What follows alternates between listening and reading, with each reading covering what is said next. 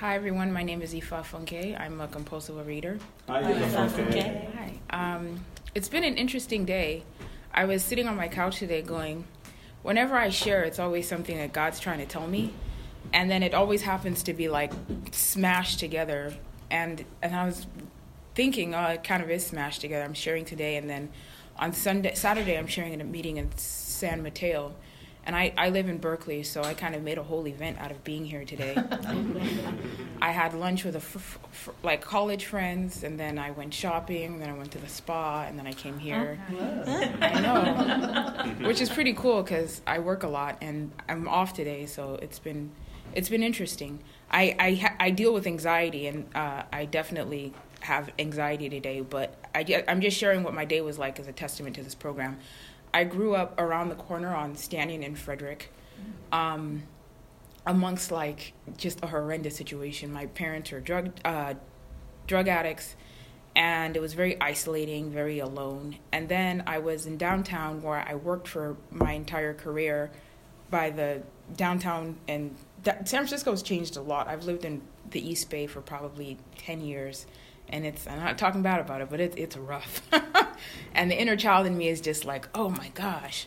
But I think it's a complete testament to program that I can even be here. Because I used to go around my old neighborhood and just bawl into tears. Like on the train, just be like, ugh. And, so yeah, now I was walking down Market Street like, ha look at me now. I'm still anxious, but it's a big difference. So, I guess I've been in program for about 13 years, and I wanted to share a little bit backwards. One, I wanted to talk about faith. The next, I wanted to talk about my process in program, and lastly, commitment to abstinence. So I woke up the other day, and I was like, things might work out. I mean, that sounds like, I think to like someone that's not in program, they're like, what are you talking about? I was like, things might work out. Like, I'm an entrepreneur, and I quit my job probably 2 years ago and went full time in my business. And for like a year, it would be like, this is the day that things aren't going to work out. This is the day I didn't make money today. The doors are going to close. Whatever, like, it's just not going to work out. And sometimes I make money, sometimes I don't. But the train is going less like this and more like, So it's a whole lot more steady. And the way that my life has, like, unfolded is definitely a testament to, like, my own higher power working in my life. Sometimes quickly, sometimes slowly. I always like to look at pictures of myself. I'll pass them around just to see how far I've come. And how in a daze I was, sometimes still am, but especially compulsively overeating. I'm probably 165 pounds down from my top weight. Yeah, it's about 165, 170. And so faith is really interesting for me because it's just, I can't quite describe it. It's just like knowing that things will work out. And sometimes my anxiety is so high. Like today, I was telling someone, like, I mean, I have the perfect day planned in the city. I'm off. I'm rarely ever off, but I'm not happy about it. I mean, I was walking down, I went shopping, and I was just like, But then it's like faith that it's going to work out. I'm going to come here. I'm going to spread the message. My part, hopefully someone will hear something that they like, that they can relate to, that will help them further along in their own abstinence. And that's all I can really hope for, and then I'll get home safely. And even like thinking about, I was going to drive, but I didn't drive because parking, and I was here all day. And then I was like, oh, I'll take Bart back. But then you know what happened on Bart a couple months ago. Mm-hmm. I'm like, I was like literally up at like 4 a.m. going, how the fuck am I going to get to the city? But I kind of have faith that I'll get back in one piece. I just do. So those are my pictures. My top weight was probably about 330 pounds. That's the last time I remember weighing myself. And I've been in program now in December, it'll be 13 years. And it took me a really long time to like pay attention and listen. I used to go to meetings at the Marina Dock when I lived in the city. And I just felt really different. Like it was the first time I've heard people be honest, but it's still like I really still didn't belong in meetings or in the group. And it was just like we only kind of related for 5 minutes. And then I was just like back in the food, back into my isolation. And it's amazing thinking about how isolated I was. That's a testament to God that I was fucking crazy. Like really crazy with the isolation, the fear, and the anger. And that, like, I still was able to be maintained in that craziness.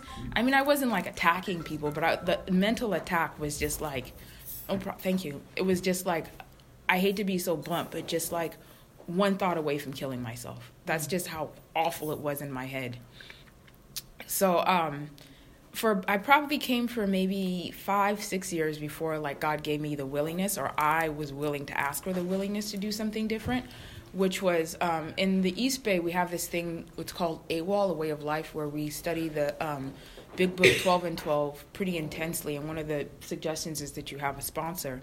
And a fellow told me about it, and I was like, okay, let me just, see, because the diet and the exercising. I mean, I could diet for as long as I could think about a diet, which was a nanosecond.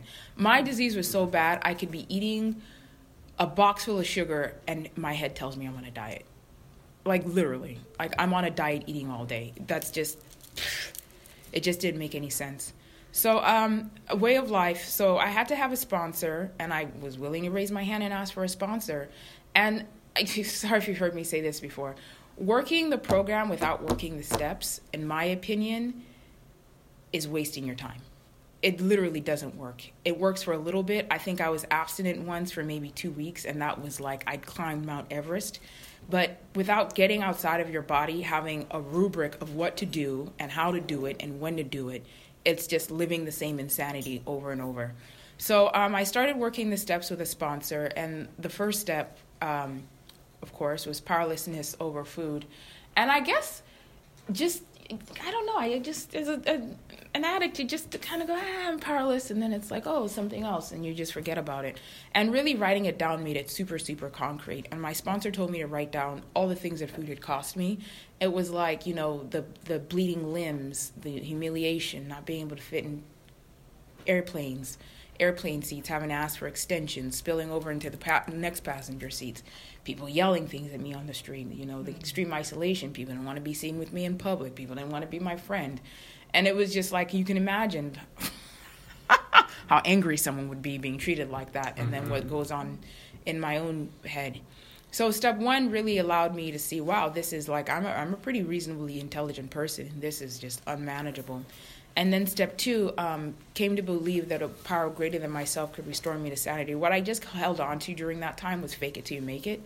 And then I was like, well, if they say it's possible, then I'm going to make the most ridiculous God I can think of. So at first it was like a ball of light. And then I'd be eating dinner and I'd be like, here, ball of light, take this dinner and make it sustainable or whatever. And then it turned into this really flamboyant gay man that would wake me up out of bed like every morning, like, let's do this. And I was like, if it needed to be that ridiculous, then that's what it is. I always had a disco globe following me around. I have a really vivid imagination. Now it's God's a little bit kind of like he's a little too calm for my liking, but who knows, maybe I'll reinvent him or something, or her, or whatever. So step three, made a decision to turn my will and that's something that I do all the time. I try to do all the time because my best thinking always thinks that I have the right answer, or I know what's best, or like, even today, this is an interesting example. Today I was at lunch and I'm vegan, and I've only been vegan for about 2 months, so it's still very difficult to just eat vegetables. I'm like, and what else? Is there something else? So I had my portion, and it really quite wasn't enough, and I wasn't satiated. And then my friend had vegetables, and I was like, well, let me just ask. I don't think that's the best. It's definitely not a habit that I want to get into. But I was like, well, this isn't quite enough. Let me just ask and then sit and see what the feeling is before I have like 2 tablespoons of her vegetables. I'm not recommending this at all, but I just got to be honest. That's what I went through. And it's just like, I could be full of shit, but I kind of feel like it was just trusting that was enough. So that's what's working for me. So that's step 3 is turning my will and my life over. And then even with with work and finances, I was had a business for about 8 years, and then I just kind of did it part-time. And then I prayed for 2 years about whether I should leave my job or not. And then one day it was like clear as day. You can't go here another day. I literally, because I couldn't imagine working for anybody else. And I was just like, God, I'm just going to sit on this one and see what happens. And then the way that things have unfolded, I can't do anything but have faith that I'm doing exactly what I'm supposed to be doing right now. Because it's just, I wouldn't say it's working perfectly, but it's working. It's really, really working. So that's that for step 3 is just having. I wish like God were more evident. Am I the only one that feels that way? I guess maybe for other people, I wish there was just like a blinking light, like, you know. Instead, you gotta like breathe and think about it and use common. I have to have this sponsor that says, "Well, you always have common sense," which is like. And I went to this meeting where this guy, I wouldn't say he was an atheist, but he used to describe God as good orderly direction, which is just like, you know, duh. And then I was listening to this podcast the other day with this poker player, and she was talking about how to make the best decision. And she said, if you want to make the best decision, always go want to bet, and then you'll know, like, exactly you want to bet. Like, should I make this decision? If you had to bet on it, then you'll know exactly how you feel about it and the likely outcomes. So that's pretty cool. So step 4, man, I love step 4. Step 4, I used to hear people go, I've been stuck on step 4 for 25 years. No, that's not going to be me because I'm different. And I just stuck to the fact that people said that you get to write out everything you resent. And I'm like, why wouldn't anyone want to do that? And I didn't know that I had to say my part too in the end, but I love step 4 because it gives me agency. It lets me see myself in a way that I could never see myself before. And it lets me see that I have options in, like, situations.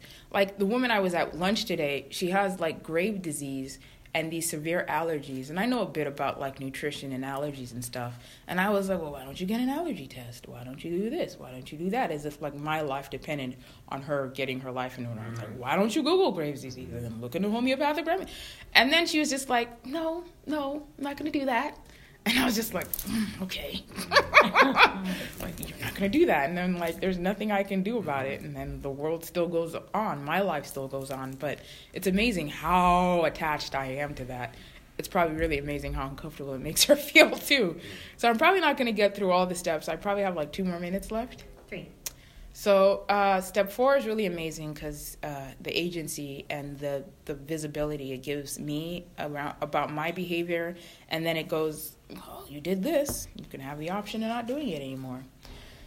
You can see it clearly now. So I'll skip ahead to step 10, which I do when I'm reminded, but I really like step 10 because that also gives me an extreme amount of agency every day. It's kind of cool to be able to plan your day, see how you felt about the previous day, what you did well, what didn't go well, and then, you know, carry it on into the next day. It's kind of like having a mission every day. If you ever want to feel like life has gotten monotonous, do step 10. Because it's hella interesting, and it just keeps going and going. So step 10, the way I do step 10 is I write 3 things that I'm grateful for. And it's amazing because it's the most mundane, not mundane things. It's always a car, a roof over my head, and a heater. I really love heat. Like, I love heat. It was interesting because I grew up in the city, so I know this city ain't no joke. And I had, like, walking around Berkeley, people were like, with a jacket on and sneakers and this. Like, you wait and see. What does that have to do with step 10? Heat. I love heat. So, yeah, that's it. And I've seen poverty, extreme poverty around the world, and I think it's fabulous to be able to drive a car and have a roof over my head. I think that's fabulous, absolutely fabulous. Whenever I think I have real problems, I do and I don't. So I write 3 things I'm grateful for, and then I write 3 things that I did really well just to, like, start working on my self-esteem. Like, I was abstinent, I listened, I was kind to someone, I tried to spread the word, I kept to my commitments. And then I write 3 things that didn't work out so well, and it's usually people-pleasing, which is pretty interesting. Yeah, it's usually people-pleasing, and then I wouldn't say I get to work on that because I think God works on it because I've been aware of my people-pleasing for probably 10 years now, and I haven't been able to make a dent in it, so I'll turn that one over. And step 11 is pretty cool because the prayer, I get on my knees every day and I say, God, I'm powerless over food. Please help me. And then I throw in a bunch of other things. But that's always the way it starts. And so that's the prayer bit. And then the meditation is, I'm not like a strict, I have the worst schedule ever around meditation. And when it's really hard, I literally just go, okay, just stop and breathe. Just stop and pay attention to breathing. And it's amazing. I wouldn't recommend that anyone keeps it that simple, but when you can't do anything else, just stop and breathe. I get on my knees after prayer, just take 5 deep breaths. And it's amazing because it really puts me in my body. It gives me like hope for the day. And it gives me like a sense of peace and happiness. Not like jubilation, but just like manageability. And that's it for me. Thanks. Wow. Thank you.